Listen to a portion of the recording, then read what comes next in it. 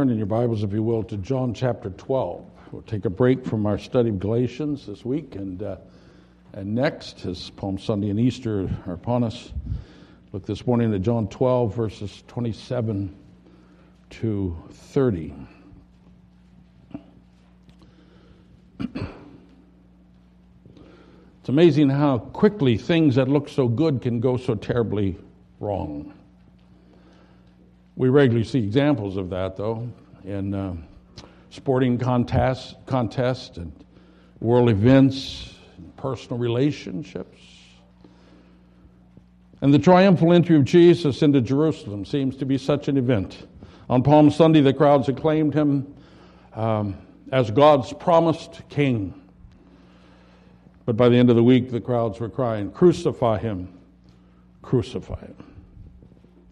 So for the sake of those who never expected this turn of events, Matthew and Mark and Luke in their gospel accounts walk us, after their account of the triumphal entry, walk us through things that happened, what Jesus said, what Jesus did, and people's reaction as the tide turned against him in this week. But John's gospel is different. After his account of the triumphal entry, John immediately begins to record what Jesus is thinking. Not his teaching, not his actions. Here the Spirit pulls back the curtain just a little bit for us. And we learn that Jesus foresaw the coming trouble and was dealing with it in the agony of his own soul. Jesus was engaged in a kind of spiritual warfare. Not some glorious fantasy realm like we may think of spiritual warfare, but in an agonizing hand-to-hand combat of the soul.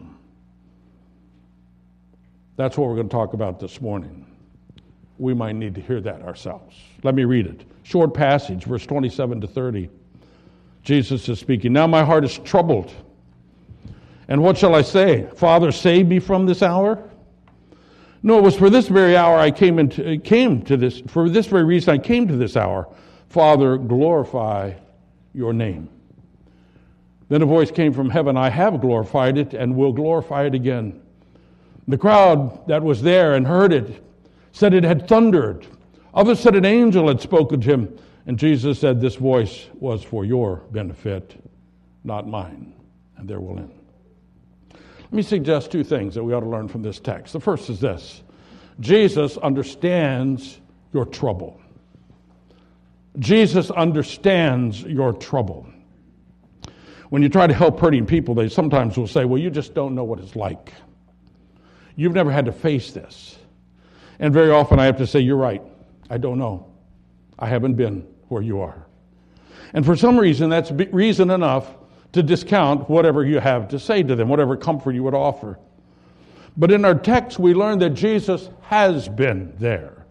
He understands your trouble. Think for a moment what causes the greatest troubles that we face. It's when we face pain that seems unbearable, probably not physical pain, but heartache and grief and loss and disappointment which will not go away. It's when our hearts long for something so intensely that we can taste it, but it's not to be had, for God says no. Or it's when we do not want something that's been handed to us, when we would give anything to change it, but change is not possible. In short, we face the worst trouble when the inevitable road ahead, the path that God is taking us, is exactly the opposite of every desire of our hearts. When our souls cry out, "Please, no," but the path does not change.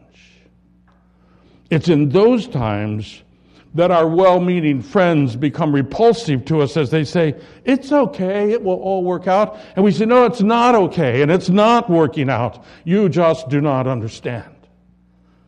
But here in John 12, we come to see that Jesus does understand, for he has been right there himself.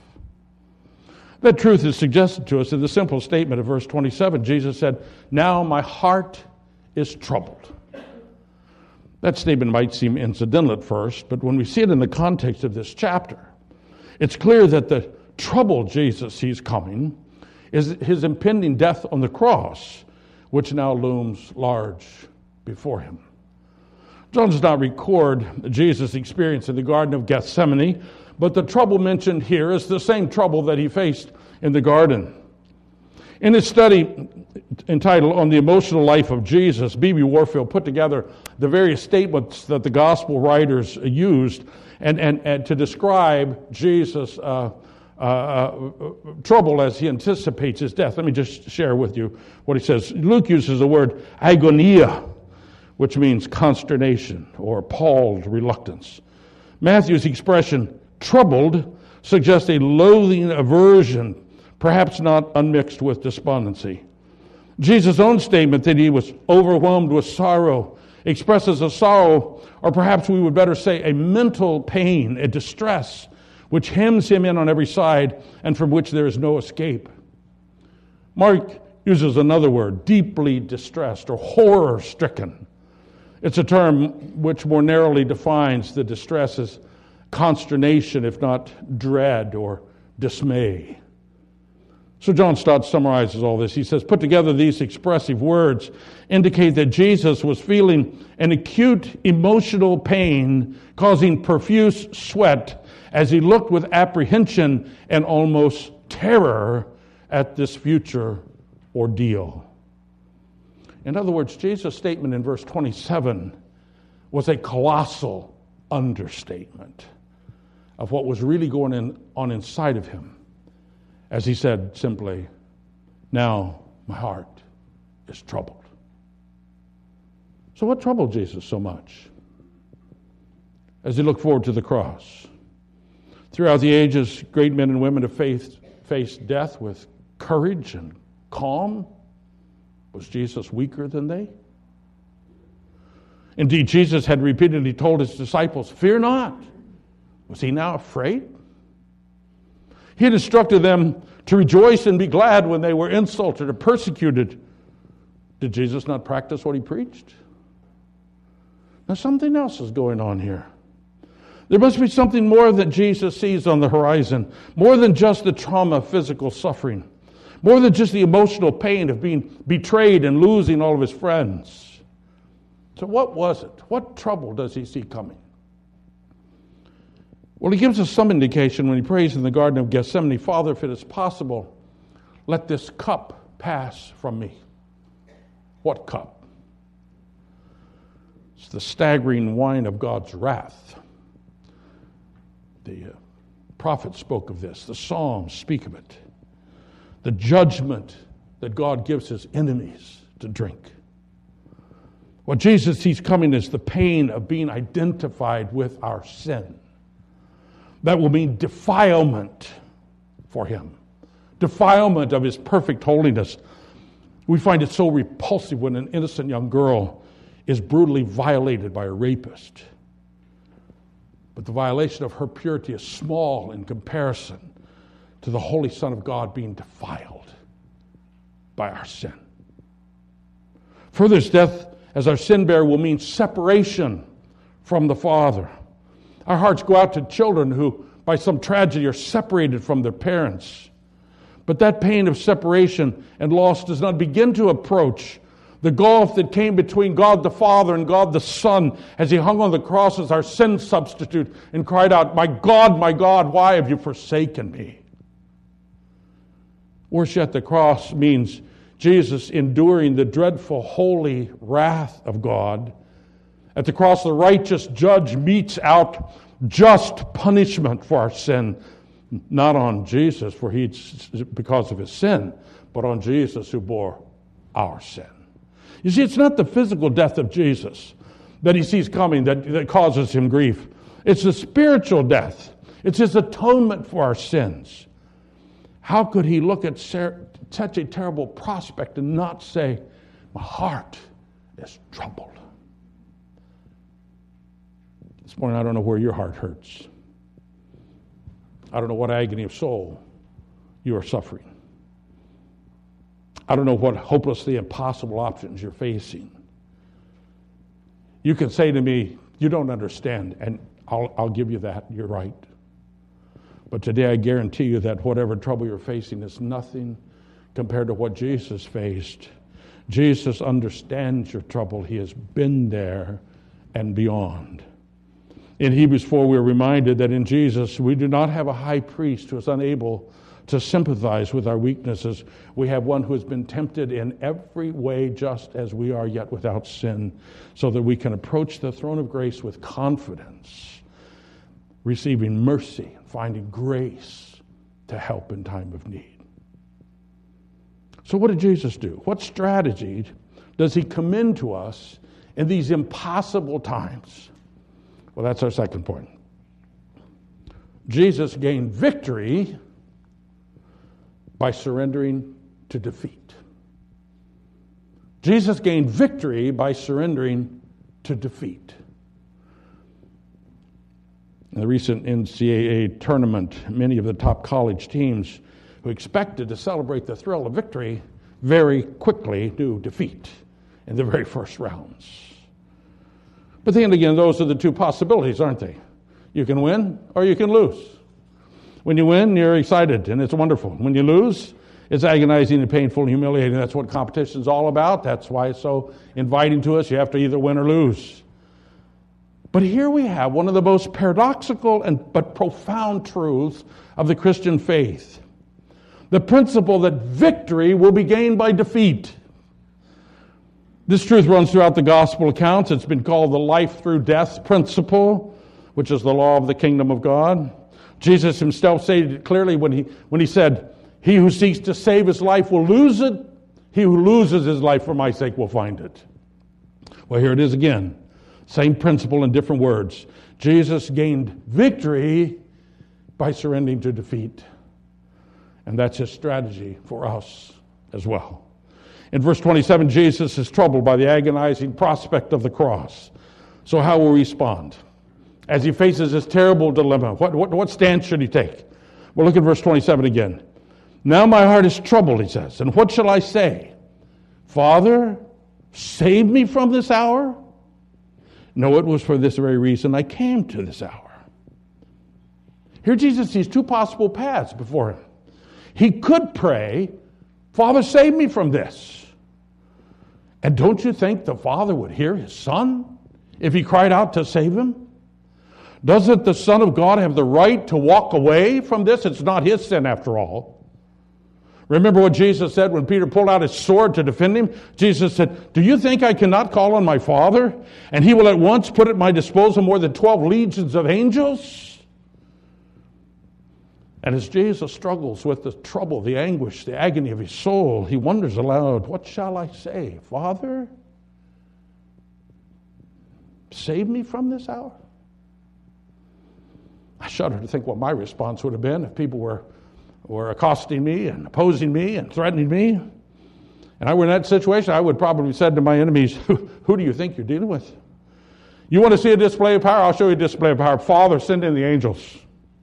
Let's decimate this mess. Let's clean house here. Oh, but if Jesus had done that, how would the Father's plan to save sinners ever be accomplished? We would all be destroyed. Every person on the face of the earth would be destroyed, for we're all sinners. But Jesus had a second option. He could just continue the plan worked out with the Father from eternity past. The plan for the Holy Son of God to become man in order to take man's sin. But for him to continue that plan, Jesus must keep walking toward the cross. He must undergo the baptism of judgment. He must drink this cup of God's wrath. He must endure the separation from his Father. He must submit to the violation of his holiness. In other words, he can only know the victory of God's saving plan by surrendering himself to the agonizing defeat of the cross. So which will Jesus do? Will he protect himself? Relieve his troubled heart and the agonizing pressure? Stop the prospect of unfathomable anguish? Though to do so, he must abandon God's plan to save us. Or will he abandon himself? Die to every human desire for comfort. die to every normal urge to protect himself, die even to his rightful claims of glory and honor? Will he willingly embrace the defeat at the hands of sinners in order to save those very same scoundrels?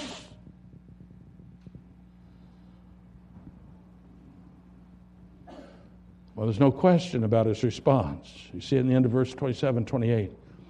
It was for this reason I came to this hour. Father, glorify your name. Jesus understood his situation in light of the plan of God. He understood that the agonizing prospects he faced had not fallen to him by chance, but that from before the world began, he had moved toward this hour. His incarnation and birth was for this purpose. His years of ministry had been focused on this end. He understood. So now, when the chips were down, he stood firm, entrusting himself to his Father and facing the cross, not because it was convenient or easy or comfortable, but because it was his Father's will and his Father's glory. So his answer here is the same thing he prayed in Gethsemane. Father, if you're willing, take this cup from me. Nevertheless, not my will, but yours. Doesn't this make your heart melt in gratitude? Jesus didn't have to do this. He didn't have to do this. He chose to surrender himself to the unspeakable agony of defeat in order to win the victory that God had planned for you and me. As Charles Wesley put it in a song, he left his Father's throne above, so free, so infinite his grace, emptied himself of all but love and bled for Adam's helpless race. 'Tis mercy all, immense and free, for oh my God, it found out me. Amazing love, how can it be that thou, my God, shouldst die for me? Jesus gained God's victory and ours through the utter defeat of his own self-interests. And so when Jesus prayed this decisive prayer, it was for this reason I came into the world, Father, glorify thy name.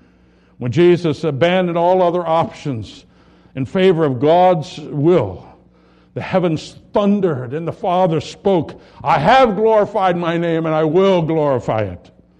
Now, much has been written about this voice from heaven. Let me explain what I understand to be its significance. When the Father heard Jesus' prayer of absolute submission to his will, the Father said, yes, this is what glorious righteousness looks like. This is the obedience that will set my people free. This is my Son. Look at him. He sets aside everything to do the Father's will. I am so pleased with him. You see, Jesus may encounter all kinds of trouble, agony of soul, confused disciples, hostile leaders, death. But it didn't matter if the Father was pleased. If the Father's name was glorified, if the Father's will was done. And so Jesus won God's victory by surrendering to self-defeat.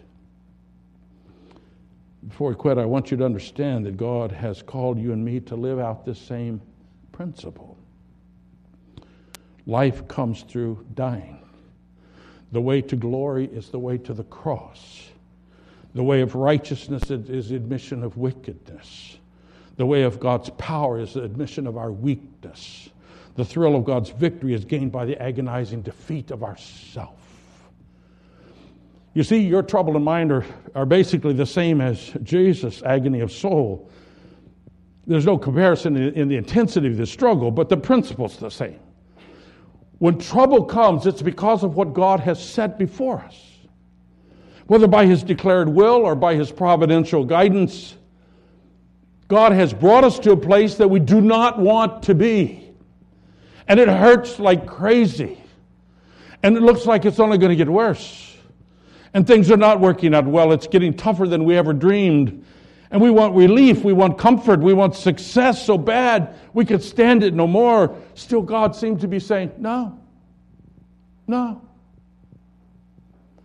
And out of trouble, we face the same two options Jesus faced. We can say, God, I've had enough. I want out. I quit. I'm done. There's probably some way by which we could get relief for ourselves. It may not be pretty. It may be immoral. It may devastate a lot of people, but people have found all kinds of ways out, and God has let them do that. Oh, but what of God's plan for your life? That intricate, though unseen scheme by which He planned to use that trouble for His own glory and for the sake of His kingdom. Once you said you'd do whatever He wanted, you promised Him your allegiance, right? So now is He just going to have to understand that He asked too much? Is that what you expect? Or there's the other option. To say with Jesus, not my will, but yours be done. To say it was for this very reason God brought me to this hour. Father, glorify your name. Of course, in order to say that, the deepest desires of your heart may have to die forever. That will mean continuing down this road to the cross, this road of dying to self, until your life is spent, giving away your rights again and again, laying aside your preferences again and again, letting others take first place again and again, suffering without retaliation again and again. In short, it will mean dying with Christ Jesus every day, often unbeknown to anyone else. It may mean that in your whole life you will never attain the great things that people expected of you, the things you expected of yourself. You will only strive to please the Father. Period. So how will you respond in your day of trouble? You see, no matter what the particular struggle, the battle is really the same. Folks, this is real spiritual warfare, not what people talk about. The battle is not against some enemy out there. The battle is against self. Against all the things I want and I deserve and I have planned. The battle is not about me being strong enough to force others into submission. No, the battle is my willingness to die and have all my self-interest defeated in order that God might be glorified. Other enemies I might easily defeat, but self is one tenacious fighter. This is a bloody battle to the death. It's hand-to-hand combat of the soul. So this morning in the thick of the battle, I call you to say with Jesus, for this reason I came to this hour. Father, glorify your name in me, not my will, but yours be done. Make no mistake, Jesus understands your trouble. But Jesus gained victory by surrendering to defeat, by denying himself to do the Father's will. And you will only know victory in your struggle in the same way. Amen. Let's pray. Father, it's easy for me to preach these things because your word says them so clearly. But I know in my own experience, and I know from what I hear of the experience of others, that there's nothing easy about this. We'd speak lightly of taking up the cross, and yet everything about really taking up the cross is repugnant to us. We speak lightly of new life in Christ, and yet we don't like to think about the fact that that means I have to die again and again and again and again. Father, I don't know how this applies to everyone else. I have a little bit of an idea of how it applies to me. I pray that your Spirit would take this truth, that he who seeks to save his life will lose it. He who loses his life for Christ's sake will find it. This truth that victory comes by abandoning ourselves to defeat. Take this truth and drive it home and apply it to our circumstances, we pray. In order that you might be glorified. In order that you might be pleased. In order that Jesus might be honored. In his name we pray. Amen. If you find your bulletin, there's an affirmation of faith there.